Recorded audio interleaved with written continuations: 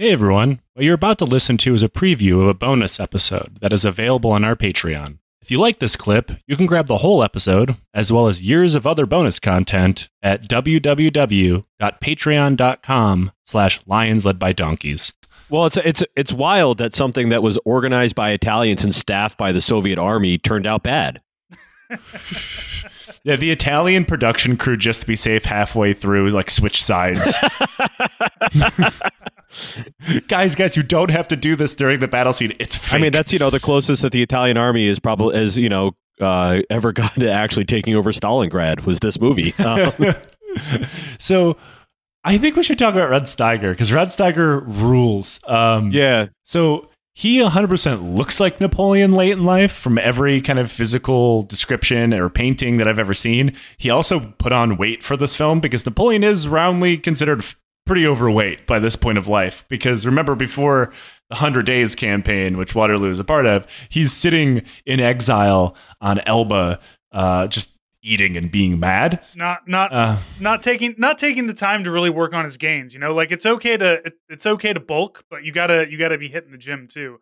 He's not down there at the beach lifting up heavy rocks and shit. Yeah, he's not hoisting anymore. And I mean, he was a guy that lived on campaign for like 20 fucking years at this point. So now he's just sitting in like a palace on an island eating like banquets, I assume, for every meal. Yeah, like these dudes, like one thing that is this movie really puts forth to you is like how much you had to fucking walk everywhere. Like if you wanted to go hit those guys with a sword, you had to walk over there and with your sword, and they had to walk over to you too. So like I imagine it's like, when you're in the army. This is why I could have never been a soldier back then. I mean, I'm way too lazy to go hit you with my sword. Why don't you come over here so I can hit you with my sword? Well, I think that's there was like one of those lines I think halfway through the battle where it was essentially just like they're like, oh, like the French are advancing. I guess we must meet them as is the custom. And it's like, yes. And then they just like, all right, walk over there and fucking hit them with your sword, guys. Like, yeah, like and Napoleon's entire like hope here is, oh shit, the Prussians are walking this way. Maybe we can defeat, we can win this battle and walk away before they walk over here. Like it's like Lord of the Rings. It's just a whole bunch of fucking walking.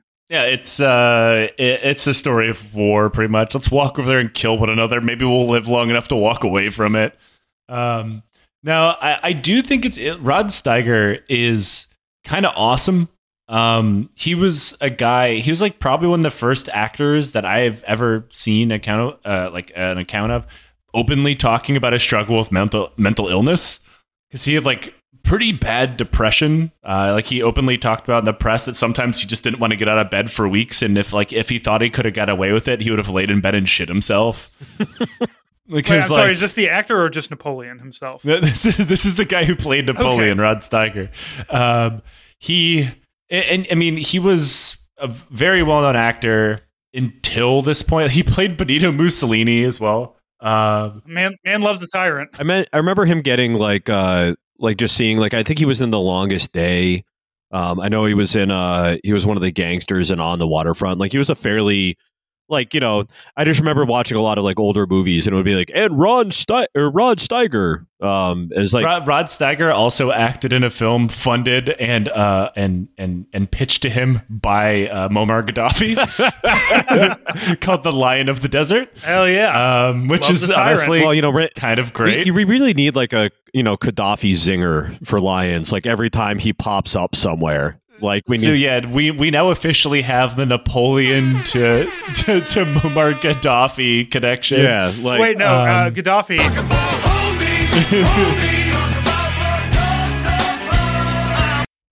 But despite all of this, Rod Steiger was not really known as being someone who's a great actor.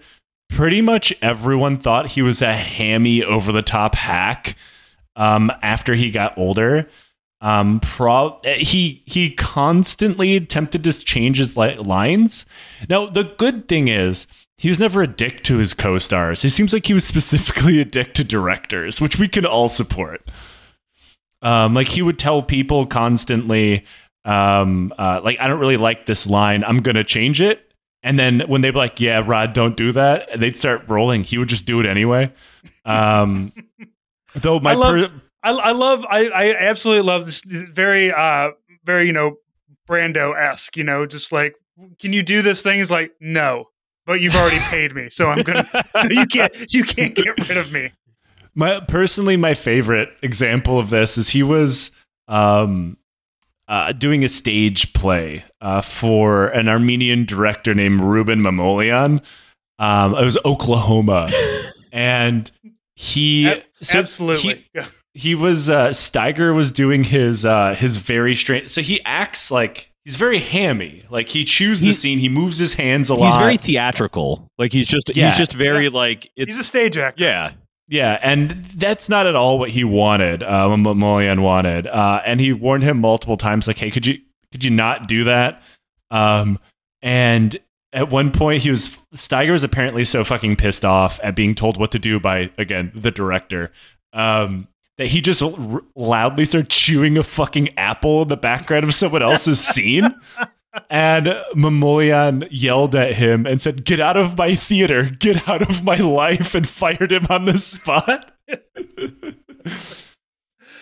But even better than that, and this happened multiple times in this film. And he thought that Steiger believed because he was Napoleon, if he was in a scene, he needed to be at the center of every scene in Waterloo, which, okay, fair enough. But the director occasionally disagreed with that.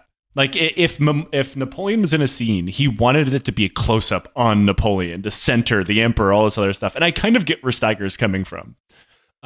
However, when the director disagreed, Steiger would just take his pants off.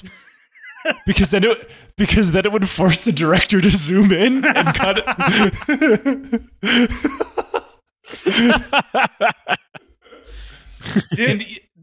I've never heard of a dude rocking harder than this. He fucking rules, man. And even better than that, like, he loved this movie so every single person you see in a role in this film was not the first choice, because they approached multiple people for this movie and they're like, "No, that's going to do terrible. I want no part of this."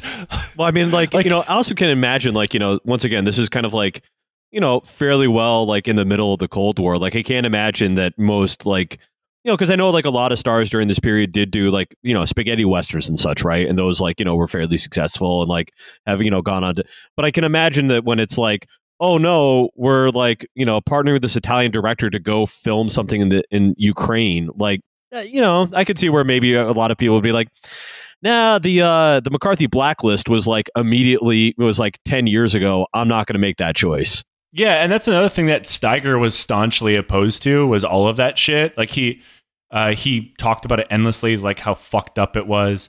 He called Charlton Heston like America's most beloved fascist. Like, this dude fucking rules, man. He was married like 5 times too, of course, because he was an actor back then. I was going to say that's just like every guy in Hollywood, like between 1955 and 1975.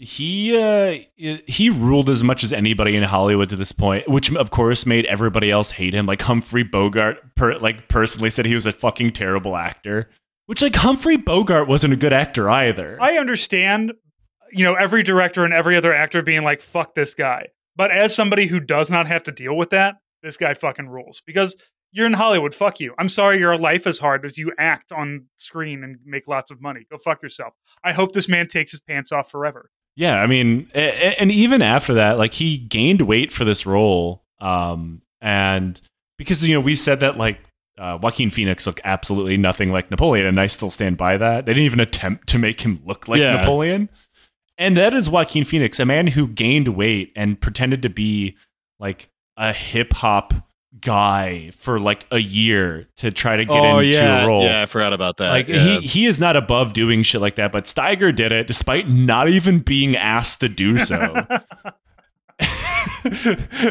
And he learned how to ride a horse, which barely even showed up in the movie. Yeah, and there's a reason for that. So if you see someone shot like they are sitting on a horse, but you don't see the horse. Yes. I have that green screen. It was very obvious green screen. It was very obviously green screened, and like what they did is they literally just had him sit on a box and they moved the box around. They're literally. I'm surprised they moved the box. It looked like they were just kind of because like all the horses in the back would be going at a certain like, oh, we're riding into battle, and all the horses are right, and then these guys would just be kind of like slowly like gyro stabilized Right. Britishmen. Yeah. Well, I love it. My favorite one though, just like quickly of everyone who gets shot is the one British general who's kind of like is not wearing a uniform. He's just like wearing like formal General the Pickman. black top yeah, hat. and he just like Pickman, loved him. he gets shot in the top hat and then topples over. Like it's not even that he gets like it doesn't even show him getting. It just shows him getting shot in the top hat, and then he just falls to the ground. It's just like, huh? That's actually not a top hat. That's just the shape of his skull. Yeah, he's actually like a cone-headed like Englishman, like his brain just goes up with the pipe of the top Yeah, hat. just like the beefeaters with their big furry hats. It's Yeah. all head up there. Yeah. They're alien race. Or it's like one of those drawings, like if like one of the M&Ms had bones or something like that. What if the hamburger helper hand had innards?